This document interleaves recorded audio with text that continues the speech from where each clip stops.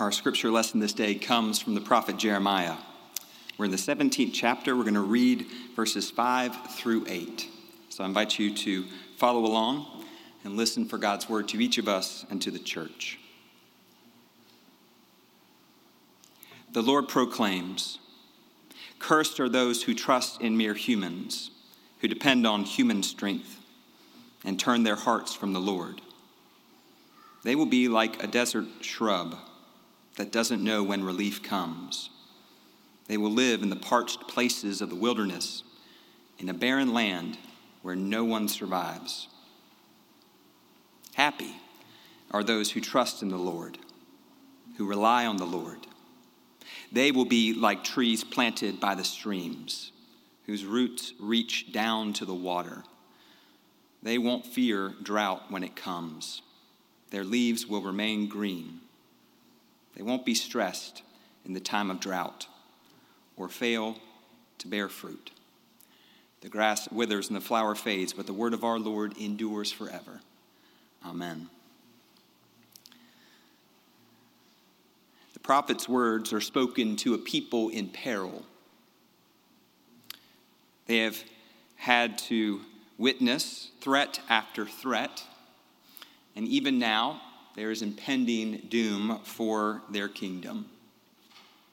Babylon will ultimately conquer these people, but not yet. So the prophet speaks to a people that know anxiety, and they know fear, and they know worry. But for now, they remain, even in peril, free. The Israelites may have feared for the future, though, because they knew what was coming. Outside powers drawing near. And rather than respond with humility and repentance, the people of Judah primarily lived as islands unto themselves, disregarding both the Lord's commandments and the increasing danger that resulted from their disobedience. And Jeremiah speaks a prophetic word to them. Jeremiah speaks of a possible future for Israel. Cursed are those who trust in mere humans, who depend on human strength and turn their hearts from the Lord. It's a warning that the prophet gives to the people. Don't trust just in humanity or in human strength.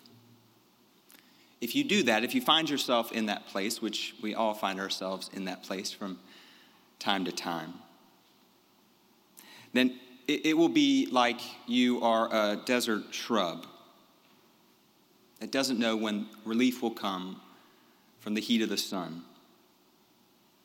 It will be like you are living in a parched place in the wilderness, in a barren land. And when you look around, it will feel like not much survives here.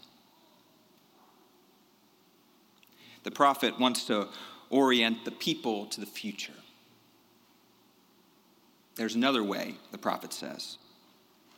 Happy are those who trust in the Lord and who rely on the Lord. If you do this, then you will know what it will be like to be a tree planted right next to a stream. You will know what it means to have roots that can grow down into water. So when drought comes, you won't fear it. Your leaves will remain green. You won't stress in the time of drought, and you won't stop bearing good fruit. The prophet wants the people to know that there is a different way forward, collectively and personally.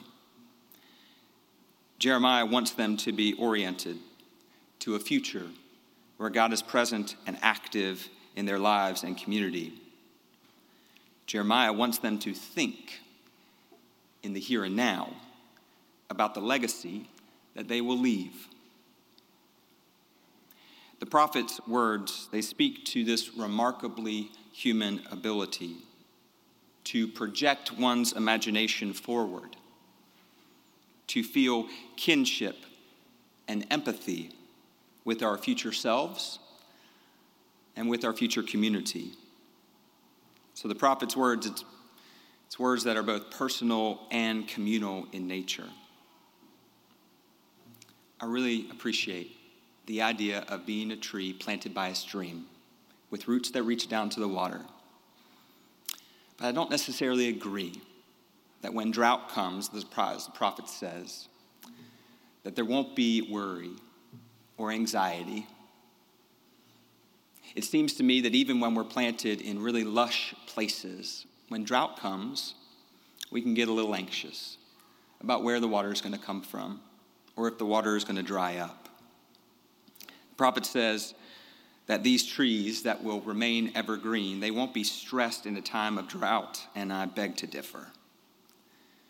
But I do believe, and I do trust, that as the prophet tells us, those trees will remain green, and they will continue to bear fruit. I imagine the fruit will look different, though, in times of drought. I imagine it probably won't be as hearty or as filling for those who share in it, and yet it will still be fruit. One of my favorite axioms is that of a society grows great when women and men plant trees in whose shade they know they shall never sit. It's future-oriented. It makes us look outside of ourselves. The idea of the faithful seeds that we plant now bearing fruit or even giving shade to a group of people that we will never meet, into generations that we will not know closely, but we will be connected to them because of the ways in which we prepare. I was listening to my new favorite podcast yesterday, actually. It was from a few months ago. This Jungian Life. If y'all are looking for a new podcast on psychology, I invite you to check that one out. There's this fable that has to do with a college, New College in Oxford. New College was founded in 1379. Perhaps y'all know that. Perhaps you've heard this fable.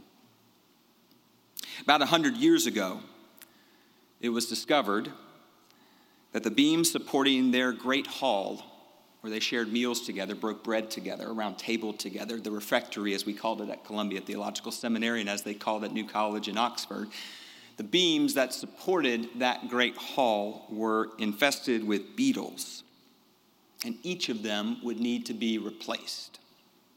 It would be painstaking work. It would take a lot of time, a lot of energy, and a lot of money. It would take skilled craftswomen to scale the heights and to change out each beam, but more so than that, it was going to take wood. And the leaders agonized over this because they didn't know where they would find oak trees large enough to be suitable replacements for these beams. A junior fellow at New College contacted one of the foresters on staff. Forrester listened a while to the predicament and then quietly and calmly said, "Well, of course." When the college was founded, we knew that at some point the beams would need to be replaced. So we planted a grove of oaks. Those oak trees are now just over 500 years old, and they are just right for harvesting. And so the board of directors breathed a sigh of relief, and then they went out to go find that grove. What's amazing about this story, however much truth is wrapped into it, is the ability for a group of people to have foresight, to project themselves into the future, and imagine the legacy that they are leaving for people that they will never meet, what trees they are planting in whose shade they will never sit. It's this unique thing about what it means to be human, to find kinship and empathy with our future selves and with a future community that we do not know, to feel oneself enough a member of a community that one can do the right thing for that community, even when one knows that one's personal existence will be separated from the eventual outcome by centuries. It's an awe-inspiring perspective. Jeremiah tells these people that there will be trouble coming. There will be a future that you might not be here for, but there will be difficulty in that time. It's not just to scare the people, though. That's really not what the prophet's words are about. It's to settle the people and center them for the work that lies ahead.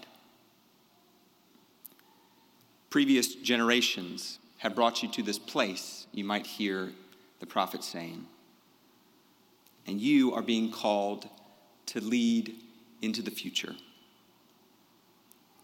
So, should your trust be in one person, in a leader, a group of men or a group of women, kings or queens? Should it be in one who is mortal? If you decide that that's where it should be, that that's where your identity will come from, then you will, when you reach those places that are parched and those times of drought, you're going to feel like the sun's too hot, and you won't know where the next drink of water will come from. But if you trust in the eternal God, who has worked with and through all generations, then when that drought comes, you will find yourself planted in a water that will continue to nourish you. It will be living water that is never exhausted. It will continue to nurture the birthing, renewing, enabling spirit that dwells within you. Jeremiah is inviting the people to imagine what they want to be and where they want to be planted. And I wonder for you this morning, in your life, having come here this day to worship God, what is it that your future self would have you plant this day within your own spirit? What is it that must be planted now so that it might be nurtured and it might grow, and in some time in the future there might be shade that you couldn't imagine? And beyond that, as a community of disciples of Jesus Christ that God has seen fit to call to Idlewild Presbyterian Church in 2022, I wonder, what are the great trees that we are being called to plant now, in whose shade we will not rest? What are the trees that we must plant by the waters of spiritual care and care for one another? What are the trees that must be planted in our work for justice and righteousness in Memphis, Tennessee, right now? What are the trees of meaningful connection, whose seeds must be tucked into the soil and watered and nurtured for some day in the future? What is the stewardship of this place that we must imagine together? These beams have been here for almost 100 years. I imagine there will be a time, hopefully several hundred years from now. Please, dear Lord, several hundred years from now. When there will be people who will have to build scaffolding to rise to the heights of this sanctuary and to do work to ensure that this place will continue to be here. And my hope and my prayer for each of us, as the church that God has called right here and right now, is that as those are in the heights of this place and they think about us, they might think and remember about the seeds that were planted by a stream of water, living water, many, many years ago. And they might be grateful, not to us, but to the God of all creation that walked with the people in their wilderness, in their bondage, in their freedom, that called out to them through the prophet's voice and calls out to us now. May we find ourselves by living water. May our roots grow deep. May we be satisfied not just in the here and now, but may we be hopeful for the legacy that we will leave. In the name of the Father, and the Son, and the Holy Spirit, one God, Mother of us all. Amen.